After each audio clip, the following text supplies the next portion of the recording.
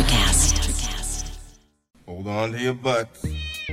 We are changing the course of history as we see it. That is what Western demands. Now, this affects Iris. Iris, where are you? What you feel only matters to you.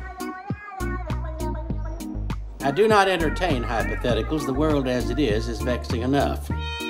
Iris, I have a tip for you. Don't take drugs! Or Whatever Movies with Wesley and Iris. What up, and welcome to Or Whatever Movies. I'm your co-host, Iris. And I'm here with my older brother. Mac. You mean Wes Dupee? I don't even want to talk about it. It's crap. It's all crap. Are you being irascible? Yeah, Is no, that that's the Michael Jackson hitchhiker that he picked up with Tony Basil. I have no idea what you're talking about. Bobby and Ray were driving and they saw that car kind of crashed on the side of the road. Oh, yeah. It's like half up the hillside. Yeah, what about it? And they picked up the hitchhikers, Michael Jackson and Tony Basil. I remember the hitchhikers. I don't remember those being their names. Oh, Tony Basil as Terry Grouse. Right? And Michael Jackson. Yeah, it totally looked like Michael Jackson. She was saying everything is crap. Everything is crap. She was the Holden Caulfield in a movie about multiple Holden Caulfields. I'm having trouble tracking this conversation. Exactly. 5 Easy Pieces. 5 Easy Pieces from 1970. Supposedly the film that kicked off the new Hollywood, or the Hollywood New Wave. The death knell of the 60s. No love, nowhere to go, nothing to do. Why are we talking 5 Easy Pieces? You were like, I just watched 5 Easy Pieces. And I was like, is it worth talking about? Should we talk about it? And so I convinced Kaylee Ray to watch it. And here we are talking about 5 Easy Pieces. Where did you find it? I had to rent it. You did? You paid? Didn't you see that Daily Mail link or whatever I sent you? Yeah, thank you. I don't watch YouTube streaming movies in 2 places. So is Jack Nicholson just so creepy that they just take him off the streaming services for October and Halloween? Jack Nicholson being all Jack on film, I think that's in his contract. He's got to have at least 3 Jack Nicholson moments. What were the 3 in 5 Easy Pieces? He has the Nicolas Cage freak out in the car, the meltdown. Oh, right. Yes, before he asks Rayette to come with him to Washington. Right. And then he has the yelling in the highway, barking at the dog. The dog that was in the back of the truck with the piano? Yep. And I'm sure there was another one. I'm just saying, like, he's like, okay, I'm going to be in this, but I got to be Jack, you know? There's always like the creepy smile that is somehow not mirroring the emotion of the other person. If there's a disturbing undercurrent to 5 Easy Pieces, it undoubtedly comes from Jack Nicholson's The Shining. And boy, if he is mirroring the creepy smile of someone else, it's your girl. Who, Karen Black? Karen Black. This is the only other movie I've seen with Karen Black. What's the main movie? Your favorite, Trilogy of Terror. Oh, with the Tahitian fetish doll? That's racist. She was Amelia. Where's the fetish doll from? Yeah, take one, Zuni. She's African. Take one look at her face and you'll be like, oh, yeah. Oh, yeah. You talked about how Dad tortured you with American Werewolf in London. Yep. Well, you tortured me with Amelia. I tortured you with no such thing. I didn't even torture you. You did. All I know is... You totally did. You would make that noise and like come after me. Do you find Rayette DePesto to be unsettling? No, but I knew it was Karen Black. I was like, oh my God, Karen Black. I've only ever seen her before in one thing. So she was distractingly weird looking to me the entire movie. Her makeup is strange and kind of mesmerizing in this movie. I don't know. I'm not really sure why her under eye eyeliner kind of strays from the lid line. But anyway, she has an amazing voice and she got a lot of praise for this role. Yeah, Oscar nominated role along with Jack Nicholson. New York Critics winner, all that. For that this year, 5 Easy Pieces was the most nominated movie that didn't win anything. Kind of like Bobby, who doesn't win anything in life or whatever, but that's kind of not true. So from the start, not knowing anything about this movie, I was like, what are the 5 easy pieces? And we're like in the middle of mysteries and stuff right now. So by the time he bones Piano Lady, I was like, we'd been watching this movie for 6 hours at that point. I was like, he has 2 more conquests. Because if the 5 easy pieces are women, then he's got 2 more to go and we're in for a long haul. So at what point did you figure out what the 5 easy pieces were? Afterwards, when I was doing my research, and it is the title of a piano book about 5 easy pieces that you can play for beginners. And by piano, you're referring to the piano, as they call it in, what was it, The Way of the Dog? The Way of the Gun? Or no, you're talking about, the Shadow of the Dog? The Curious Incident of the Dog in the Nighttime. No. The Power of the Dog. Come on. Power of the Dog? Was Yeah. that what it was? Uh-huh. Yes. Power of the Dog, where he calls it the piano. Yep. So I haven't heard about the book, but supposedly the 5 piano pieces that are featured over the course of the movie, I wouldn't say that they're easy, but they're Chopin, Bach, Mozart, another Chopin, and another Mozart. And those are either played by his family or him. He notably plays the Chopin piece on the back of the truck, and then he plays the other Chopin piece that he learned when he was 8 for Catherine. That was Chopin, the piano on the back of the truck, where it was all clinkety clank. See, I say Yeah, piano because that's what Elton would say. Or Elton, the dude. Elton. They're all bumpkins and drinking and a bowling, and then he pulls the straw out of his nose. How did he do that? I don't know. I think he did it. He smashes it all up. He scrunches it down when he pulls it off the straw, puts the whole thing up his nose in a little pellet, and then pulls it out in a string. The paper. You mean the paper straw cover? Yeah, But it was distressing, and they were roughnecks, and you're like, okay, here's what we're latching on to. This is Bobby's world, and he's got Bobby's girl, and Bobby's bowling, and he's hanging out with Elton and the other lady or whatever, and then nope, Elton's gone, and he punches the cop in the face and gets away with it. He's like, let him go, and he's like, all right, he clocked me in the beak, but all right, I'll let him go, and we'll just take Elton away, and Elton disappears for the rest of the movie. Well, yeah, because he's wanted for some other crime he committed a long time ago while still on parole. What's the crime? What's Bobby's motivation? What's Bobby's purpose in going to Dad's house? What are we doing? Oh, come on. Really? That's how you took this movie? Nothing. I thought you would really? No, I thought you'd be all wrapped up in the identity crisis, coming of ageness of 5 easy pieces. Rayette says, "You're the pathetic one, not me." And I was like, "Why?" Don't know. Oh, he's so mean, disdainful, scornful of Rayette from the moment you see them, the two of them together. And she's all curled up on the sink for some reason. Oh, for sure. So the second you get a sense of their dynamic and his contempt for her, you're like, okay, well, this is not who we're rooting for. She's too sad and meek and helpless to be the heroine, I guess. And I don't know that Bobby is the one that we want to identify with or sympathize with. He's kind of terrible. He is kind of terrible. I underestimated his terribleness because he's all of a sudden naked with the girls, and they're like bouncing around in their underwear and stuff. And I was like, where's Rayette for this like weird drunken sex party? And then I was like, oh, those are the bowling alley girls. Like, he was such a turd that I couldn't even keep up with his turn into turdedness.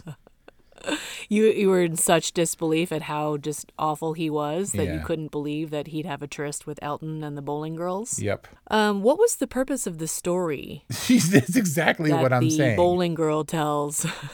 I was like, okay, why are we going to Dad's house or whatever? And he made that trip to go see his sister, Miss Dupuy, right? Instantaneously. Yeah. He was there. Partita? I don't know. I guess she was in L.A. So I tracked the signs, and it said when they were going to... Washington? No, well, the signs, the direction, I think it was Highway 43, and where that was going, I was like, he's in California in the oil fields, because I thought this was deep, deep Texas.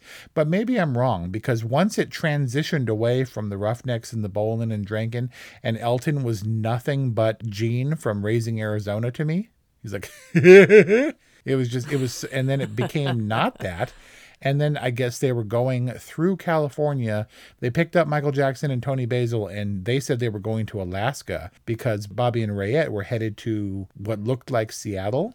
Then it became like a really long road trip. Yeah, because he didn't anticipate the news that Partita would deliver that their father had multiple strokes and was unwell. And Tita was encouraging him to make good with Pops, with whom he had a falling out. So when you ask why, are you asking because you don't understand the motivation of the character, or are you asking because you don't understand why it's important or why it's story-worthy? As evidenced by Tita's terribly insufferable philosophic friend, the one who was talking about poetry. Oh my goodness. It seems obvious to me that that family has at least the heirs, or that they've decided to be intellectuals or an artistic family. They all play musical instruments and stuff, and they all have like philosophers over who need the attention on them. But it seems like Bobby he forgoes all that in favor of drinking and bowling and the blue collar kind of lifestyle. So I feel like I had a sense of who Bobby was. Why he was putting himself through what he was putting himself through, I wasn't really sure. I guess in a way it was the opposite of the road trip movies that we've seen around this time of year previously. We talked for Thanksgiving about Dutch and about planes, trains, and automobiles. And it's a road trip movie where terrible things happen, but you're trying to get back to family. And in the true like death of the 60s, 1970s sense, he's trying to get back to family, which is a terrible, horrible family situation. It does seem like our Thanksgiving movies are not at all about Thanksgiving. It's about all the horrible things that surround Thanksgiving. And so if this were a Thanksgiving movie, it would fit in perfectly for our Thanksgiving theme, much like American Werewolf in London did for Halloween, because in the middle of a progressive early 70s drama or whatever, like a character piece, you have the worst sex scene in decades with the bowling alley girl when they're spinning around and she's yelling and stuff and they're crashing into stuff. Oh, man. Yeah. All in medium close-up or extreme close-up. So awkward. I'm just saying, like, I'm no expert or whatever. I'm not sure intercourse is possible in that situation. I'm going to swoop in to defend 5 easy pieces because I got this movie, and to answer the question I posed to you, I think that you understand the plot. It's pretty simple. Yep. This piano prodigy, who we don't know is a piano prodigy, is living a blue-collar lifestyle, gets word that his dad is ill, decides to make the trip up to see the family, which is where we learn about his past that he is trying to escape. The only inexplicable part about this movie for me was the love story between him and Catherine, which we can get to. But eventually, he doesn't find the resolution that he's looking for with his family, and he continues to live in his kind of rootless existence. You find that rootless existence appealing, do you? He does. No caviar for me, thanks. But he's not making it count. He's running away from an identity that he can't seem to find for himself. And I categorize 5 Easy Pieces in the betrayal film genre. These films break my heart. Every time, I don't know why, but I return constantly to My Own Private Idaho. I really don't know what that says about me, but it's heartbreaking. And this is one of those betrayal films where you think that you know somebody. Karen Black, as Rayette specifically, thinks that she's in love with Bobby. And he is no more Bobby with her than he is with his family. He simply doesn't belong, or he simply is play acting in whatever given role he's kind of thrust into, given the circumstances. Oh, I'm definitely not going to refute that. I completely and wholeheartedly agree. The problem is he is just immersed in this world that he can't escape because he doesn't belong in the world. So everything he does is just punishing himself. Every situation in which he finds himself, there's no sense of redemption, which I guess speaks to this hopelessness. But point A to B, from wherever he starts out with Rayette to his parents' house or his dad's house, the mom is gone. There's no arc in there. There's nothing. It's all hopelessness, and he surrounds himself with punishment continually until he just flings it all away. He insists on engaging with the waitress ad nauseum. Just stop the situation, but no, he has to insist on the frickin' toast.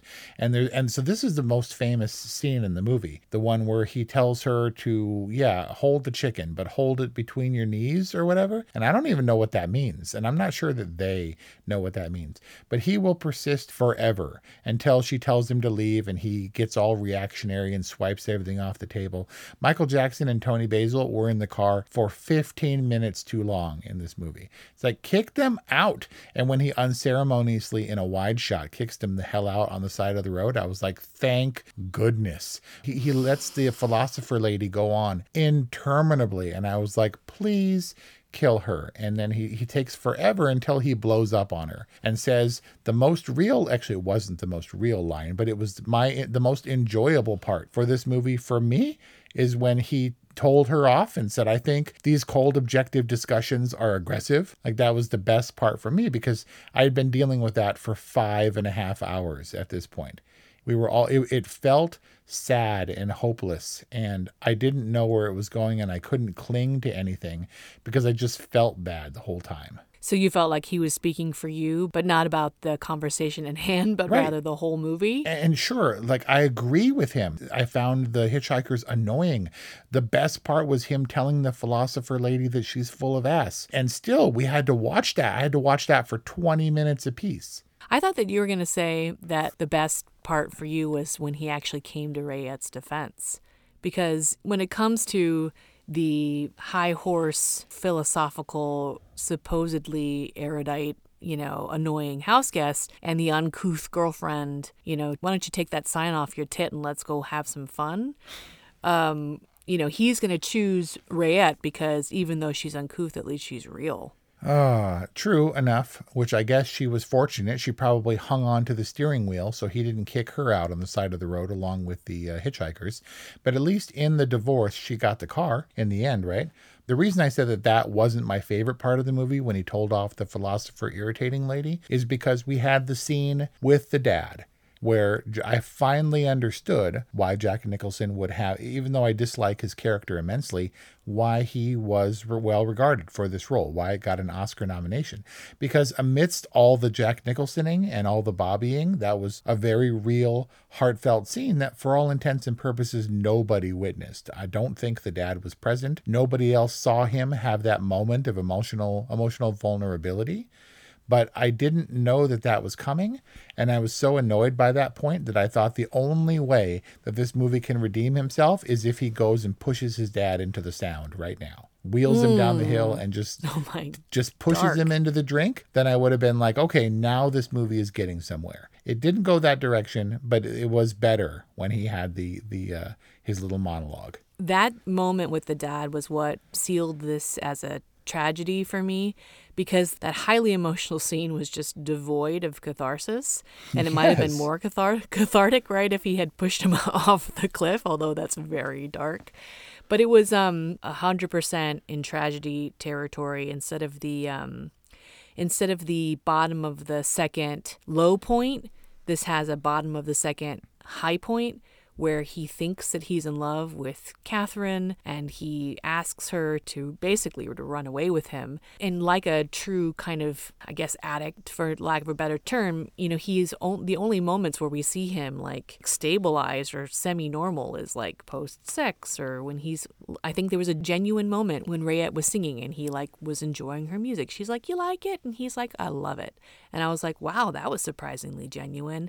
When he and Catherine are bathing in the afterglow, he's like so happy and nice and normal and regulated. And then he just goes off the rails. But anyway, the success of this film is the filmmakers suggesting that there is hope where there really is none, and where Bobby will continue on his path of self-destruction, as illustrated by the final scene. Yep. He says the same thing to Wendy in The Shining. She's like, "Isn't it great? And don't you love it here?" And he's like, "I love it." About the Overlook.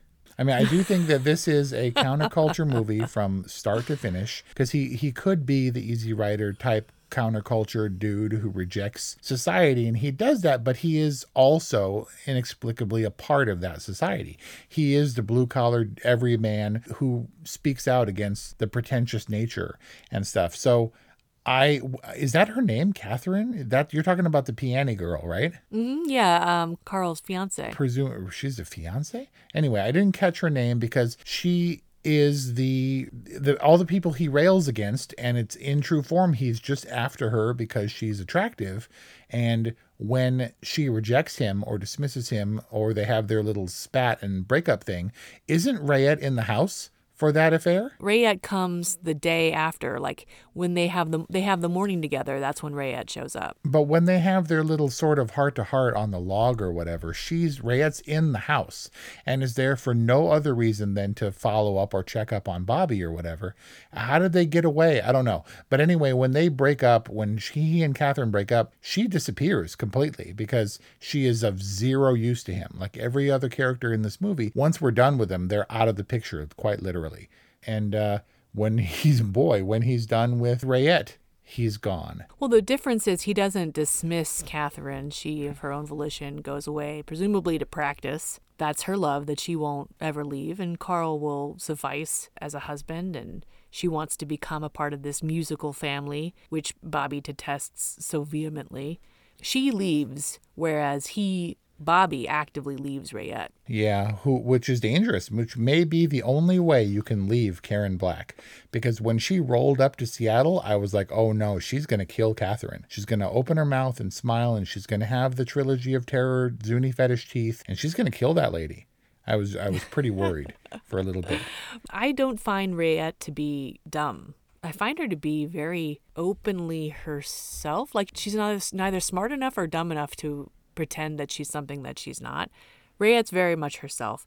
And the fact that Rayette didn't pick up on what was going on between Bobby and Catherine and throw down is kind of beyond me. So the only way I can understand it is that she was just so deeply, truly in love with this guy that she was blinded to his infidelities and his basic overall lack of commitment. Yeah, I think that commitment to the sort of airheadedness, I don't know, but I do think she was dumb. Karen Black did say that she told, Bob Rafelson, okay, when you say action, I'm just going to turn my brain off. And there was a lot of improv. It didn't stick very closely to the script, from what I understand. But they gave, clearly their personalities, with the possible exception of Karen Black, who shut it all down. Wow. Well, it was really effective in that performance. I think I must have some real abandonment issues because when he gets into that truck at that gas station, yep, I was so upset. It probably is like triggering of like Punky Brewster trauma. The dad issues? Or no, that's Cherry Cherry's parents were dead. We've talked about this. You literally said the same thing the last time I brought this up. Punky Brewster is abandoned in a grocery store. That's her backstory. And then she goes into the orphanage and then she's adopted by Henry Wanacott? What's his name? Warnemont. Which was always terrifying to me, this thought that one day I would be abandoned. It didn't surprise me. It was in keeping with, I felt it was kind of inevitable. I thought there was some weirdness when he went into the bathroom and he was doing the thing where he's like self-contemplative, and I thought he might kill himself or something when he's looking in the mirror, but it was right on point. I guess he knew kind of what he had to do. I didn't really see it coming, but I didn't think it was out of character. It was very The Graduate style ending where he thinks he's made a decision and to him that must seem like progress, but he's just headed to nowhere. He's a blue-collar dude with a blue-collar life headed off in another blue-collar dude's truck to nowhere. He was no better off without Rayette than he was with her, except that he lost a car, which he could ill afford to lose, I'm sure. A blue-collar dude with blue blood heading someplace that's going to be cold. Yeah, it's all going to be cold. But he got out of the car and he went into the men's room and that truck pulled up very conspicuously, right? I was like, that's a weird placement for that truck. Had no idea what was happening at the time, what was going to happen. And Kelly Ray said, and I quote, maybe that log will roll off and squash the men's room flat and then we can be out of this movie.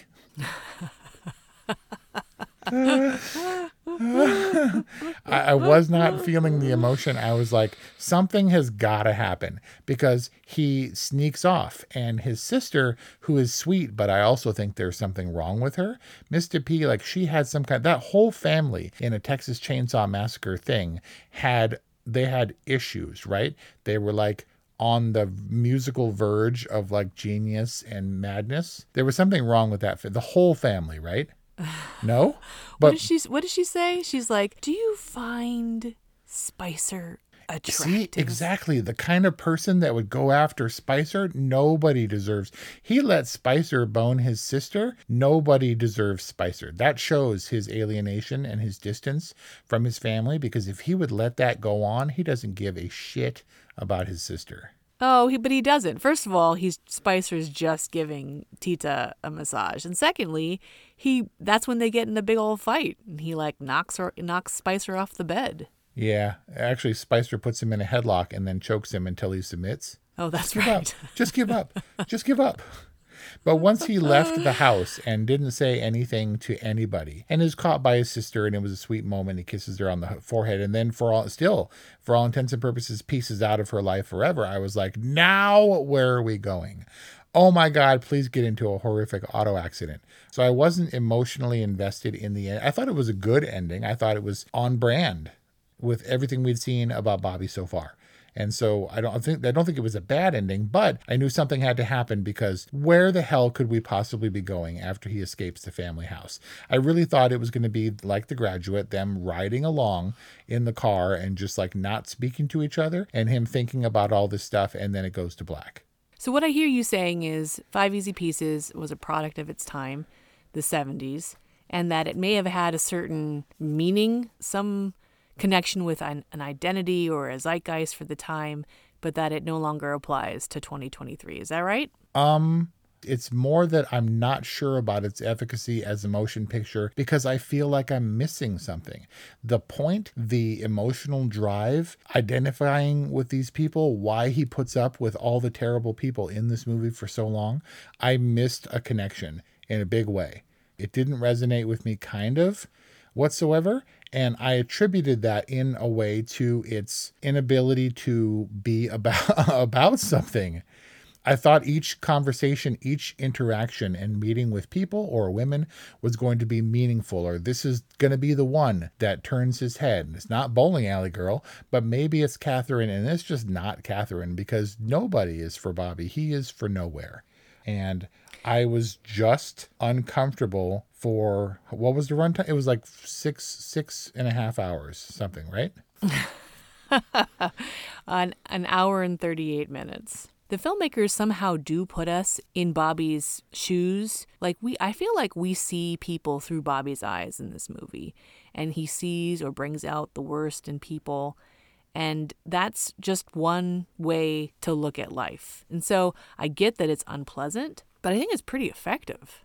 And maybe that's it. Maybe it was a subversive effect on me that I didn't realize. And I think that the hopelessness that I felt, where we all think that as part of the counterculture, we're in the right, I just didn't like anybody. And that made me feel sad. It's just like this movie was like traveling long distances to hang out with family, which is never going to be the way you expect it. There's always going to be some drama or some this is more awkward than not in a Coen Brothers kind of way, just not funny.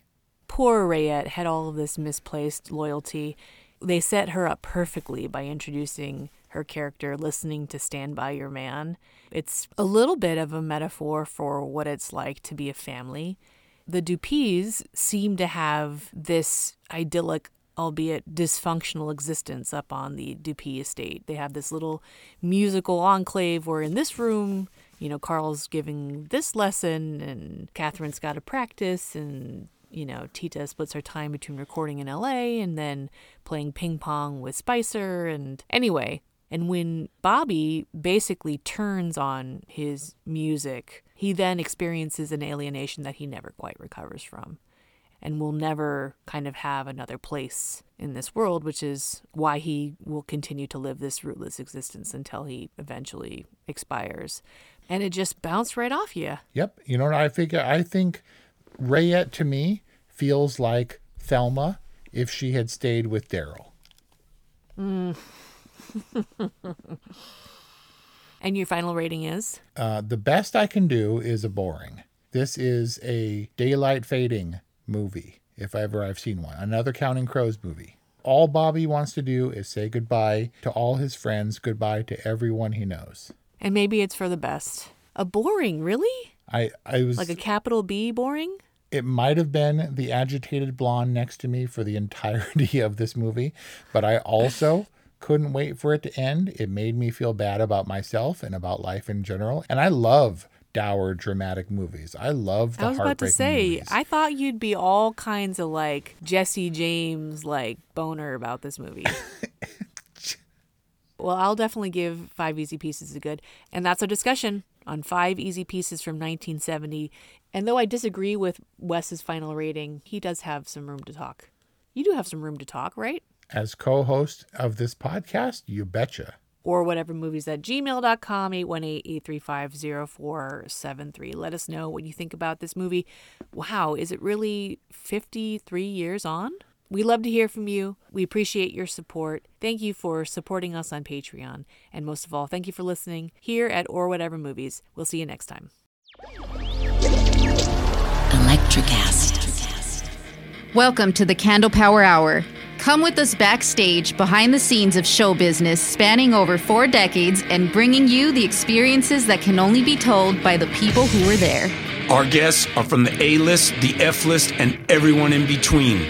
Get set for some of the most insane, hilarious, and inspiring stories you will ever hear. I'm Mercury. And I'm Diego. Your hosts for the Candle Power Hour. Have you ever wondered what actually happens in Congress every day? Stay informed on Capitol Hill's daily happenings with a concise, factual summary of the Senate and House of Representatives' activities from the previous session, free from bias, on the Congressional Record Daily Digest podcast. Subscribe on your favorite podcast platform and discover the process from the heart of U.S. politics. The Congressional Record Daily Digest, an Electricast production. Electricast. Electricast.